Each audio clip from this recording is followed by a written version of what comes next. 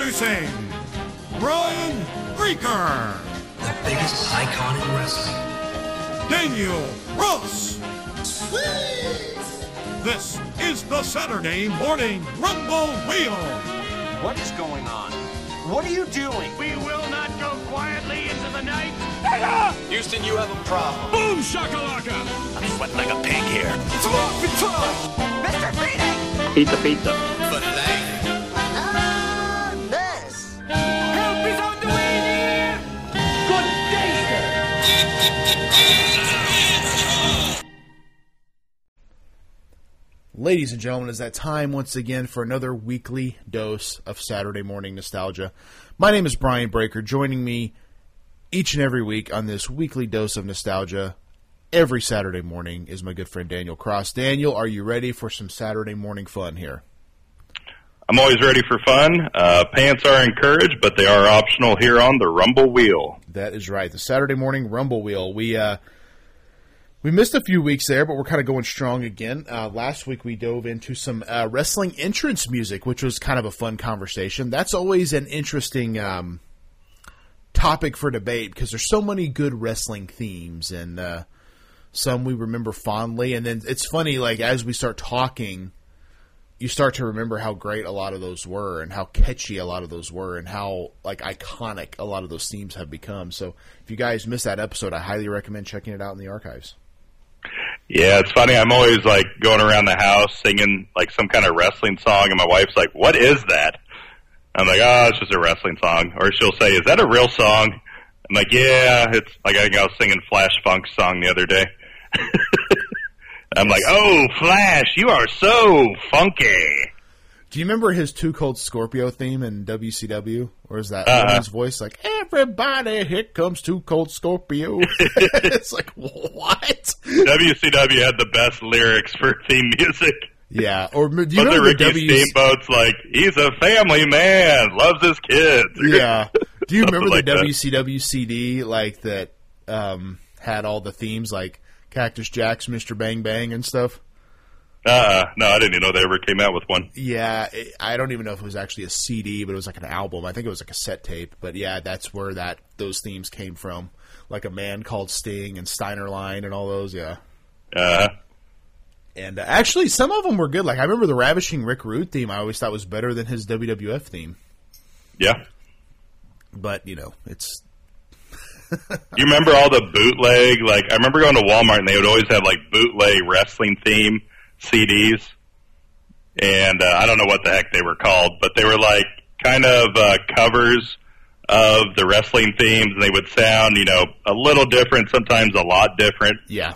Than, you know, the normal thing. Like, they would try to redo Stone Cold. And you know they were bootleg because they would have, like, Stone Cold and Goldberg's, you know, on the same disc. Well, what's funny is that, yes, that's a thing for sure. And I actually bought on iTunes a bootleg Randy Orton Voices theme. Okay. And I didn't realize it. I thought I was buying the actual Randy Orton theme because it just said Randy Orton theme song. I'm like, oh, perfect. But there was a bootleg, and I still have it, obviously, because it's in my account. And, like, some of the lyrics are, like, incorrect. And I don't think it's so much that they meant to do it wrong. I think it was kind of like you were talking about last week. They misheard lyrics, like, "It's a shameful day, lobster head." I think that's what it was. They said it wrong, and they just heard it wrong. I was like, my gosh. But they also have TV theme songs like that, too, where they'll just kind of recreate, like, the song of, like, Cheers or, you know, Friends or any of those popular theme songs. Yep. Definitely crazy, but makes sense to do it, you know, if it's something popular and people want it, why not? Yeah. All right, so this week we're talking all about The Sandlot here. It's episode 23. The Sandlot was a huge movie for everybody in the 90s. Now, I still say the 90s had probably some of the best, you know, kids' movies of all time and some of the best sports movies, and this was kind of both.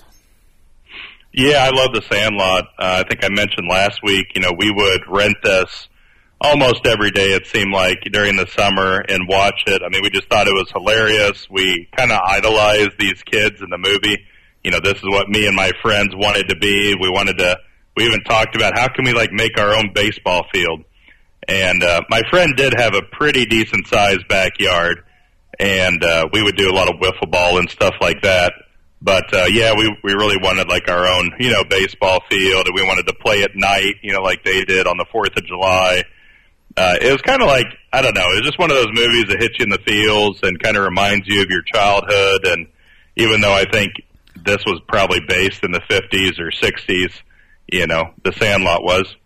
Yeah. But, we can probably identify with almost everybody, in that movie. We all had like the one cool kid, I think his name was Rodriguez or something like that. Benny the Jet Rodriguez. Yeah. And then we all had the fat kid, like Porter, and then we had the nerdy kid who wasn't athletic at all, and and then all the other kind of ragtag friends that we all had. So, yeah, I just think, it was a highly identifiable movie that we could all identify with. For sure. So The Sandlot came out in April of 1993, had a $7 million budget and grossed $34 million, so it did pretty well box office-wise. This is interesting. I was reading about there's 2 sequels, The Sandlot 2, which came out in 2005, and the only returning cast member was James Earl Jones as Mr. Myrtle. And then in 2007 there was The Sandlot Heading Home, another direct-to-video sequel. It stars Luke Perry, which is Jungle Boy's dad, which is kind of funny. Interesting. And Chauncey Leopardi, who was Squints, also is in that movie.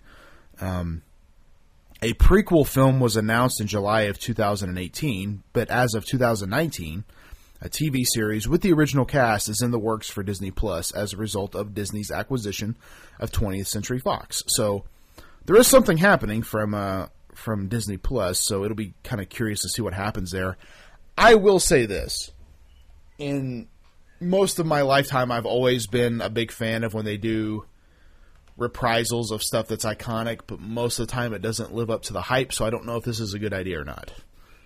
I will say I was surprised with the Mighty Ducks reboot. I thought that was actually not too bad. Yeah. The Disney Plus series. Obviously not as great, as what we remembered, which the Mighty Ducks and the Sandlot kind of hand in glove there, very similar movies, only one's baseball, one's hockey. Oh, yeah. We'll definitely cover the Mighty Ducks at some point, I'm sure.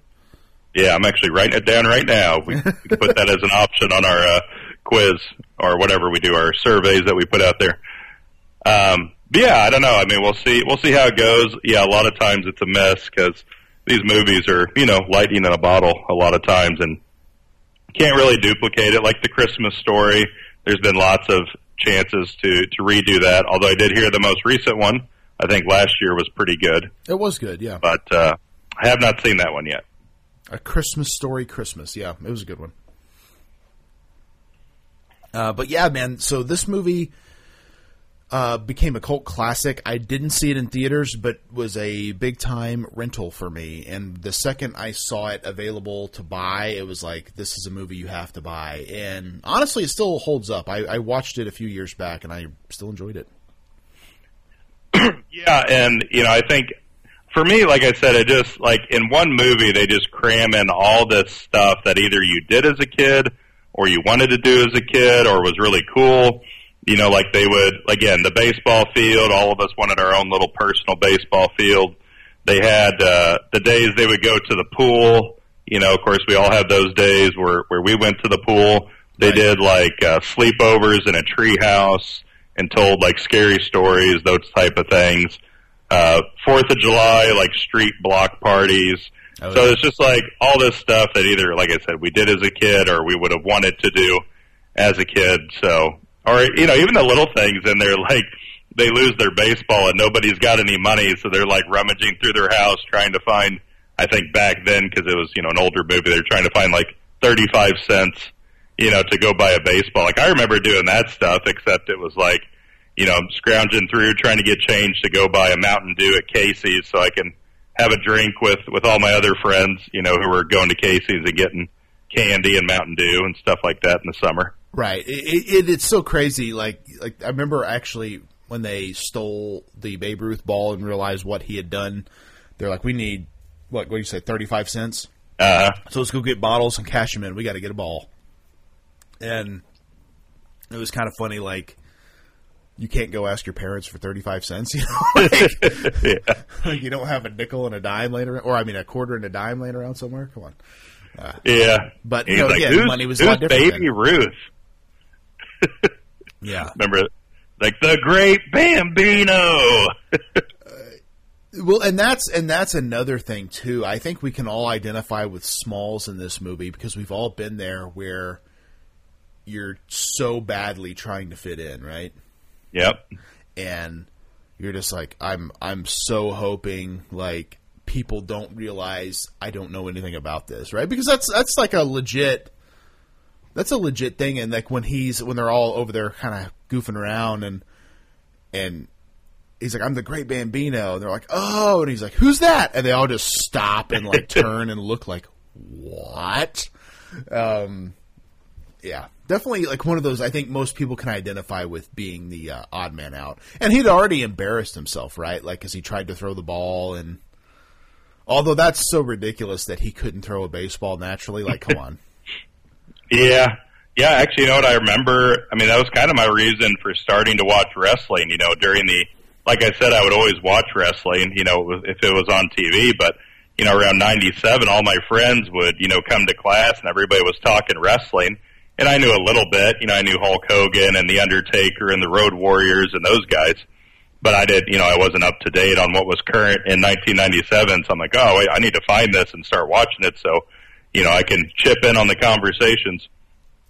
So, yeah, I mean, 97 or so, I found, like I said, Shotgun Saturday Night. That's because I didn't have cable growing up, so that's what I had to deal with. I would watch WCW Worldwide at 2 o'clock and then Shotgun at 3 o'clock in the afternoons on Saturdays. And then, I started to, you know, chime in on the conversations. And then within 2 years, I was still hooked on wrestling, but everybody else had pretty well quit watching it. You know, it's funny. You talk about not having cable. That reminds me of a story. I remember I wrestled Brodus Clay in a Superstars match one time. Uh-huh. And he told me something that I thought was very, very insane. That he said, did he tell you to call your mama? He did not. This is before he was the Funkasaurus, though. Oh, okay. They were trying to make him like this big, bad dude, which would have probably been better for him career-wise, but, you know, was what it was. Funkasaurus was over for a minute, though. He was telling me how, like, you know, we're doing Superstars, and at this point, I don't even think the show was on TV anymore, and I could be wrong. It might have been an internet-exclusive show, because remember they did that where, like, Sunday Night Heat used to be on, like, MTV, and then they moved to USA, but it was like a 1-hour show, but it wasn't really, like, even on TV. They just put it on WWE.com. Well, what he had told me, which I thought was very, very interesting, was that they gave those shows away for free internationally.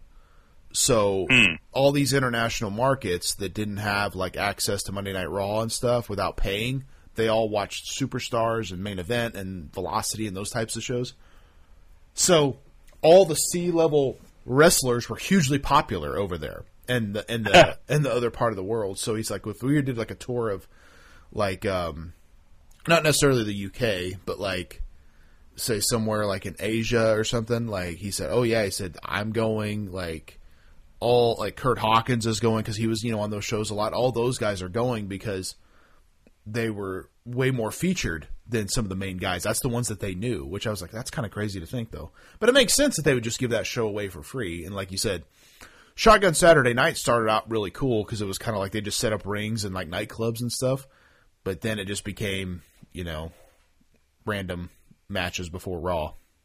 Oh, yeah. I remember a lot of, Blackjacks and Mosh and Thrasher, the Godwins. I remember them. Taka Michinoku was on there a bunch. Probably Brian Christopher.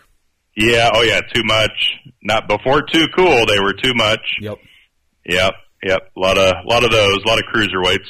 Yeah. Well, and that's the thing. Actually, Jeff Toon from Fully Posable and now from TB Toycast mentioned something to me which I thought was insane, is that they were at a live Raw one time, but before Raw, they taped Shotgun Saturday Night, and one of the matches on there was the Rock and Roll Express versus the Legion of Doom. Yeah. That's insane. I might remember that, yeah. That's because the Rock and Roll Express came in for that NWA feud that they had, and I'm like, that is insane that happened in WWE and no one really knows. Like, Yeah, it's interesting. Some of the stuff that just kind of happened on those C shows, like some people didn't realize, but Christopher Daniels actually fought Taka Michinoku for the light heavyweight championship, and it was on Shotgun. Yeah. Oh, yeah.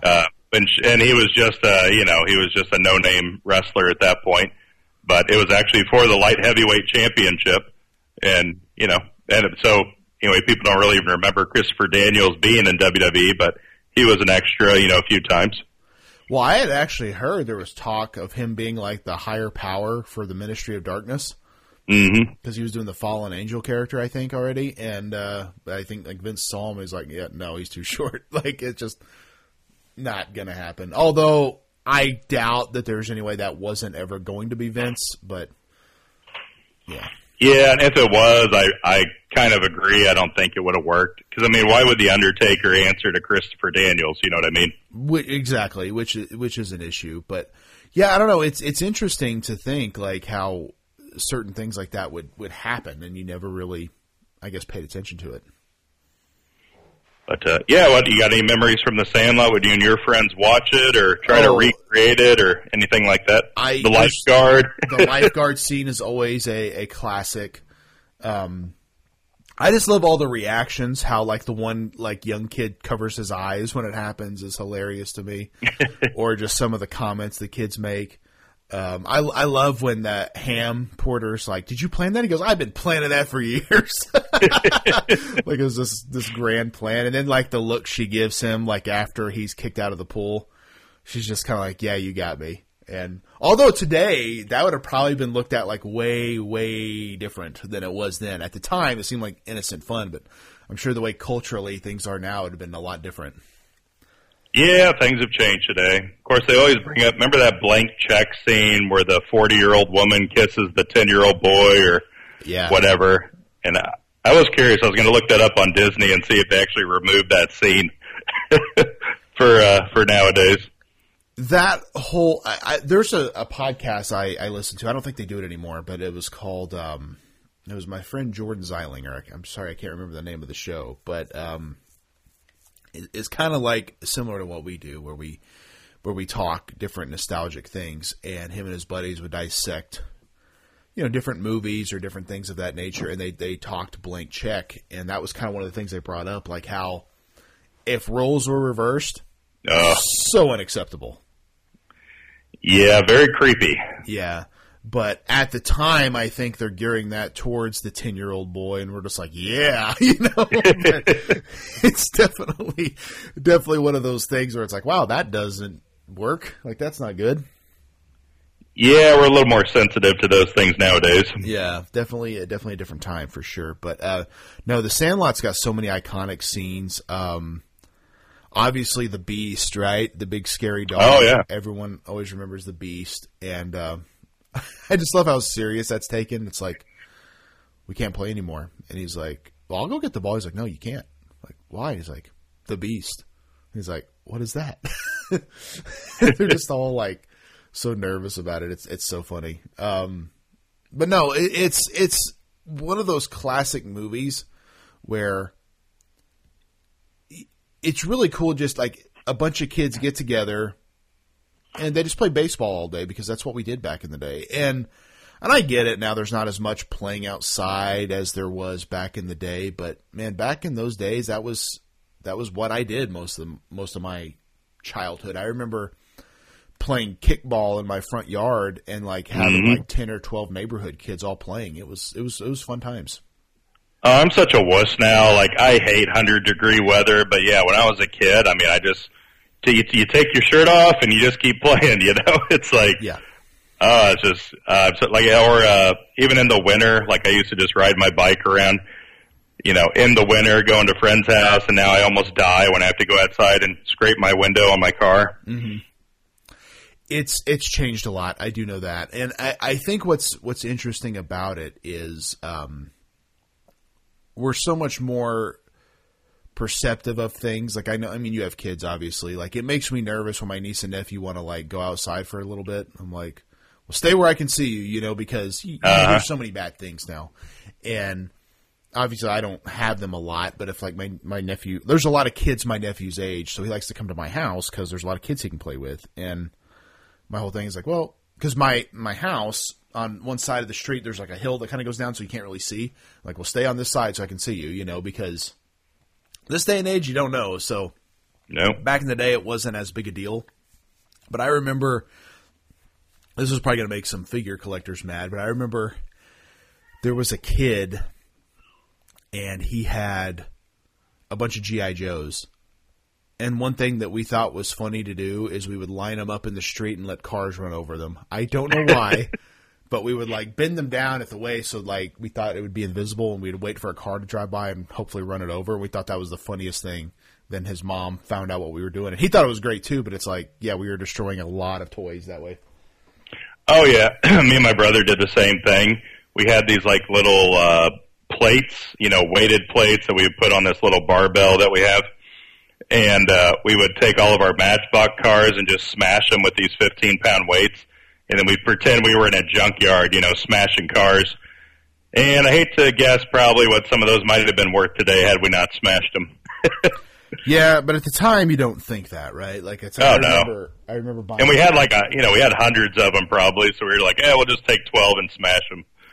Well, yeah, I remember buying LJN figures at like the flea market for like $2, right? Mm-hmm. Like, there's no way you could buy one for that now. But at the time, like that was like very, very doable. It's changed a lot though over the last few years. But no, The Sandlot will always go down as one of my all-time favorite kids movies. Also, one of my all-time favorite sports movies. I think it's definitely it's one of the best ones. And I think it's also like.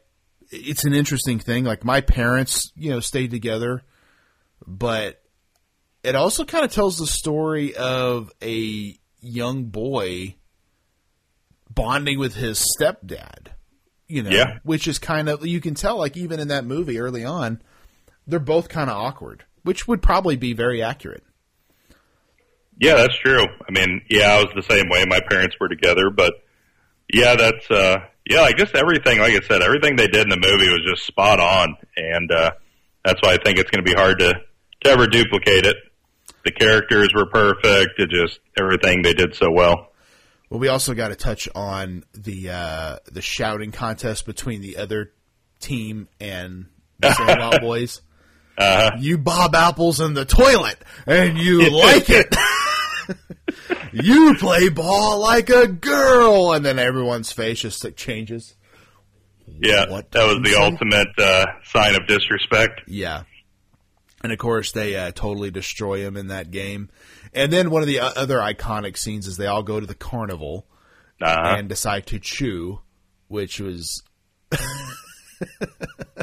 one of the most disgusting scenes in cinema history, I think, when they all get sick on that ride. Oh, yeah. The scene that always gets me is when you see the woman's feet walking and she's in heels, which is like, okay, you wouldn't be in heels at a carnival, but, and then like you see puke just cover her feet. I'm just like, oh my God. Yeah, and they all put this huge wad in because they don't know what they're doing. Yeah. Well, I just like, I love how they're all like having a good time, and then you just start seeing their faces change. And then later on, like, the kids at home, the mom's like, are you feeling okay? Your face is kind of flush. Like, oh, yeah, I'm good. I'm fine. Yeah, I remember there's a nasty one on Problem Child, too, where they all got sick on a carnival ride. That one was even worse. I haven't watched Problem Child in a long time. I think it was Problem Child 2, actually. I think it was the second one, but... Is that the one with the girl? Yeah, with the girl. And she gets stilts or something and she goes on the ride?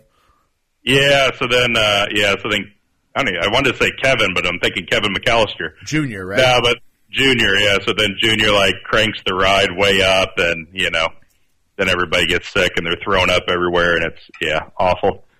So I had heard a rumor, speaking of Problem Child, that Junior worked at a Kmart somewhere. Yeah? And so people would, like, call this Kmart and try to talk to Junior, to the point where, like, the manager had to, like, step in and be like, stop calling here. And... because, I've not seen him I don't know if he still acts or not, but I haven't seen him in anything else. So I always kind of wondered how accurate that story was. Or if it was just an urban legend. That's interesting. I'm willing to bet he probably looks the exact same too, just because, I don't know, red hair and freckles and all that. He probably still stands out unless he dyed his hair or something. Yeah.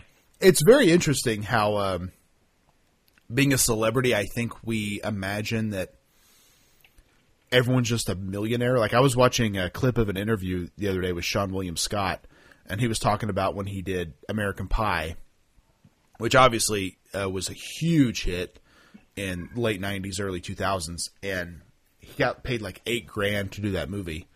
Wow. So he bought like a used Thunderbird, he said, which is like $5,000, and so he had like $3,000 left. And so he said he got a job at the San Diego Zoo selling churros. And people are like, wait a minute, you're Stifler and you're selling churros? He goes, well, the movie hadn't came out yet.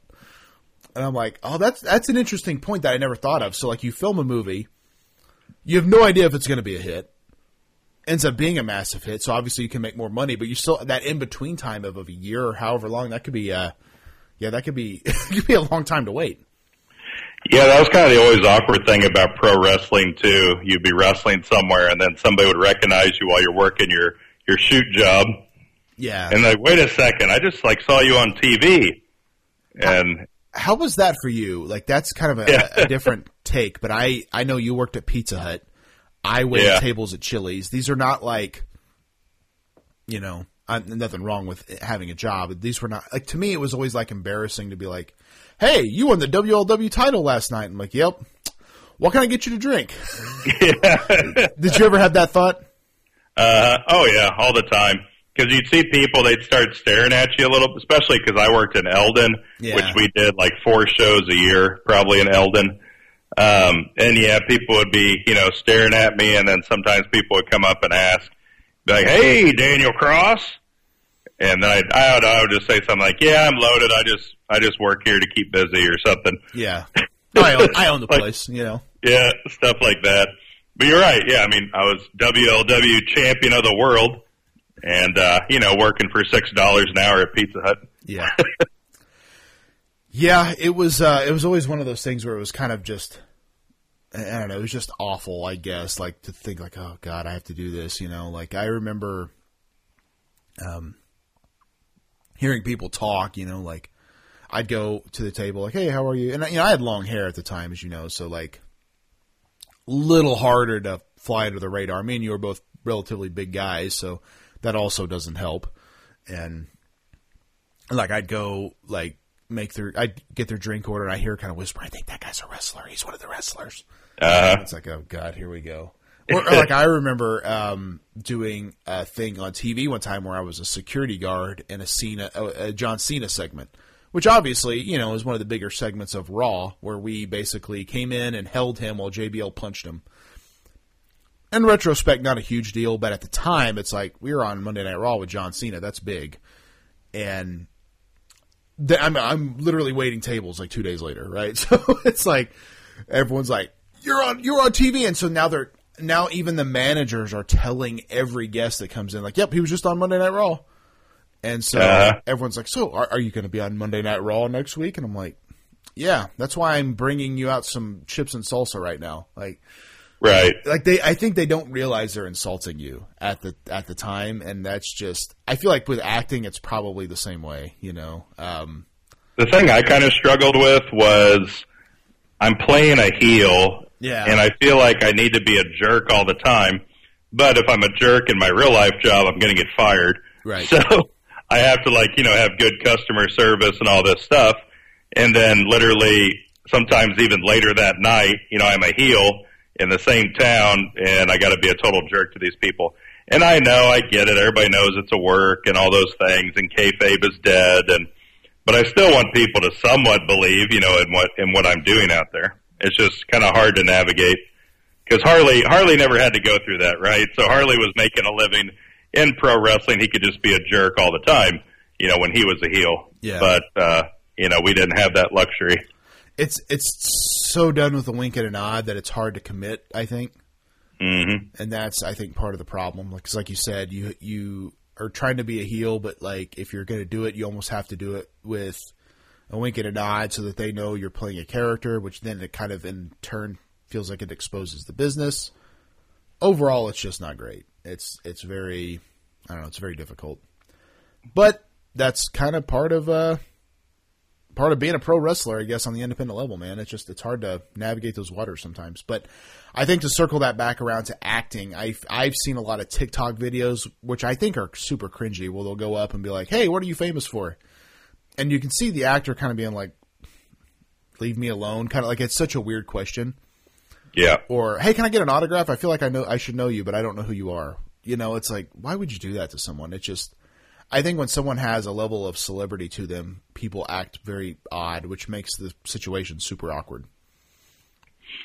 Yeah, and I feel like the Comic-Con scene, it's really become more glamorous, if that's a word, than it used to be. But I feel like 20 years ago, that was kind of like where stars went to die, you know, was like the Comic-Con scene.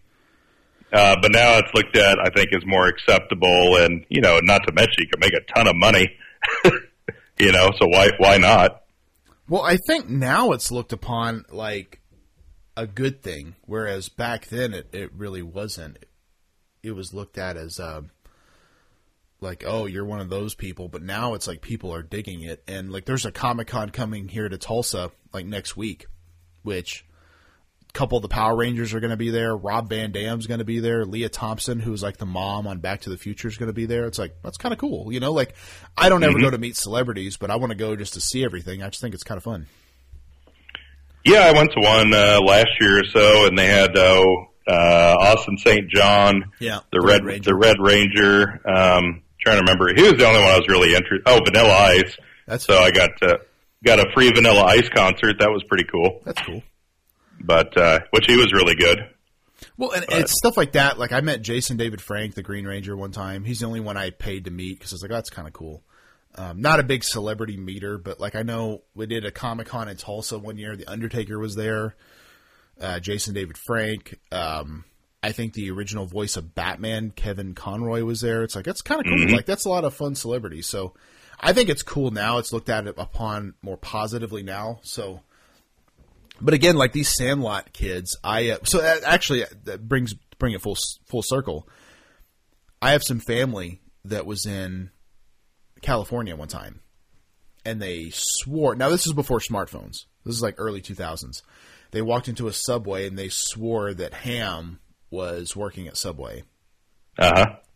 Probably he was, because I remember him from this, and then he did the movie The Big Green, which was a soccer movie. Yep. And then he was like in some Sobe drink commercials and stuff. He was in Boy Meets World a couple of times. Right. Yeah, he did that. Yep. But he didn't have like a lot of like huge stuff happen after this. No. So it would make sense that he works at Subway. So how hard would that be to be like, hey, welcome to Subway. What can I get for you?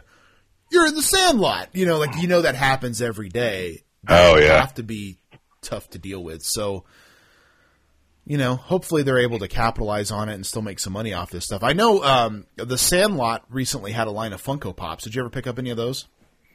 I did. I got Ham Porter. So I have that one. He's pointing like Babe Ruth. Yeah, they had, I think they made Ham, Benny, Squints, and Smalls, and then they made a Wendy Peppercorn and Squints 2-pack. And when they made the Beast, too, so. Nice. It'd have been cool if they made all the boys and stuff, but it's definitely a fun set, and that's kind of cool that Funko does that. I mean, I know I don't really collect Funko anymore, but that was kind of the whole idea of what made them fun is, you know, the random characters that they would make over the years. Yeah. Well, it's probably about time to spin that wheel one more time for next week. We have 5 topics remaining, so I imagine after we pick this topic, we're going to have to add some new ones. You want to add a couple, 3 or so more topics to the wheel? You got a few in mind you could add to it? Do you want to just add them, or do you want to do like surveys on Twitter, or how you want to do it? Let's just add them this week since we only have 4. Let me go and spin the wheel. Well, let's get next week's topic, then we can start adding a couple. Sounds good. Right, the wheel is spinning.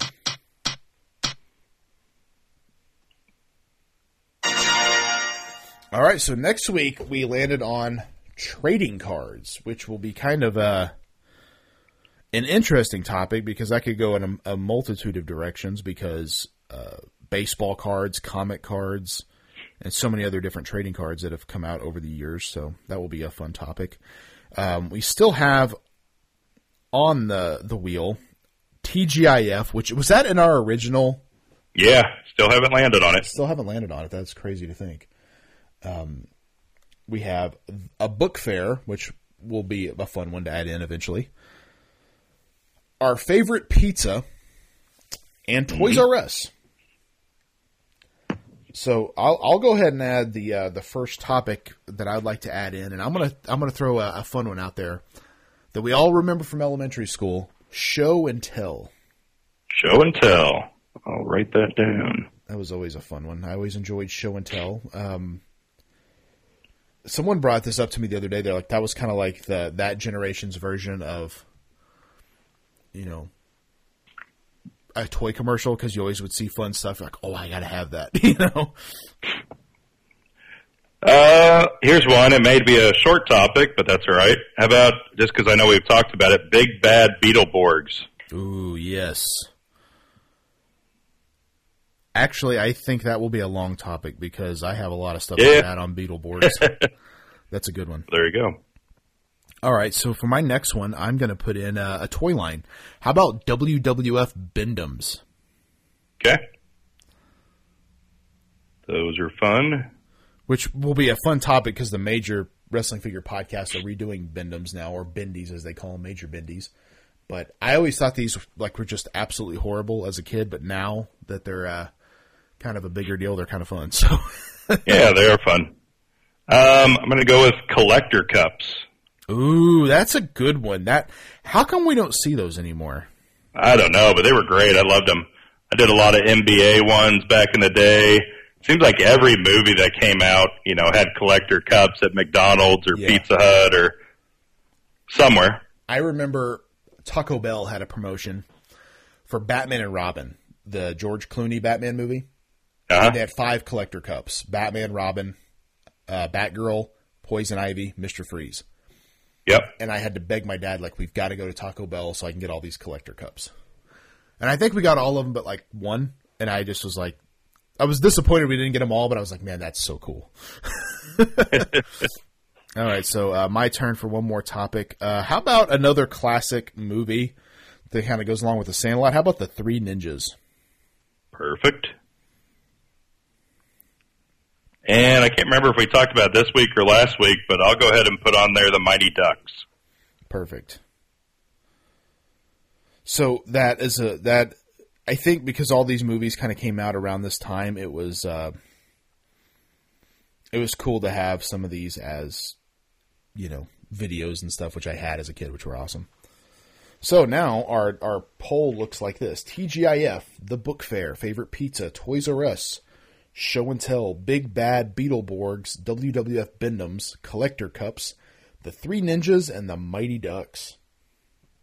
Some great stuff there, man. Yeah. Next week we'll be discussing trading cards, and I totally skipped over my plug of the week for last week. So since I put Bend-Ems up there, I'll throw it out there. The Major Wrestling Figure Podcast, Major Bendies. Check those out at majorpodmerch.com. I actually kind of started diving into those a little bit. They're actually really fun. They've got a lot of cool ones coming up. I'll be totally honest, the main reason I dove into these, and I don't know if you're even aware of this, but they're teasing doing American Gladiators as Bendies. Awesome. And I think they can't be like American Gladiators, like the name, but, it'll probably be Dan Clark, not Nitro. But still, I'm like, if they make those, I can't not get that. So I want to start collecting these because that's amazing. Oh, yeah. Yeah, American Gladiators, that's sweet. Yeah, I think that would be a fun set. So check those out. But also, it is an odd-numbered episode, so it is your turn for a plug of the week. Do you have something you'd like to add? Yeah, let's see. I had one. Just because I've been listening to you all on the TB Toycast, you and Jeff, but how about Jeff and Scott's fully posable podcast? I don't think we've ever plugged that on here before. Definitely. If you're not listening to Fully Posable, I think you definitely should. I joke all the time with Jeff that I always wanted a wrestling figure podcast, and the second I saw one, I was like, oh, this is going to suck. But they pull it off great. Yeah. So every week's a little different, and it's a good listen. Yeah, it is. It's really, really fun. They've been going since 2016, I think, so they've been doing it for a very long time. They're awesome dudes, and It's a nice companion piece to something like this show or the TB Toycast. So check out Fully Posable. It's a lot of fun.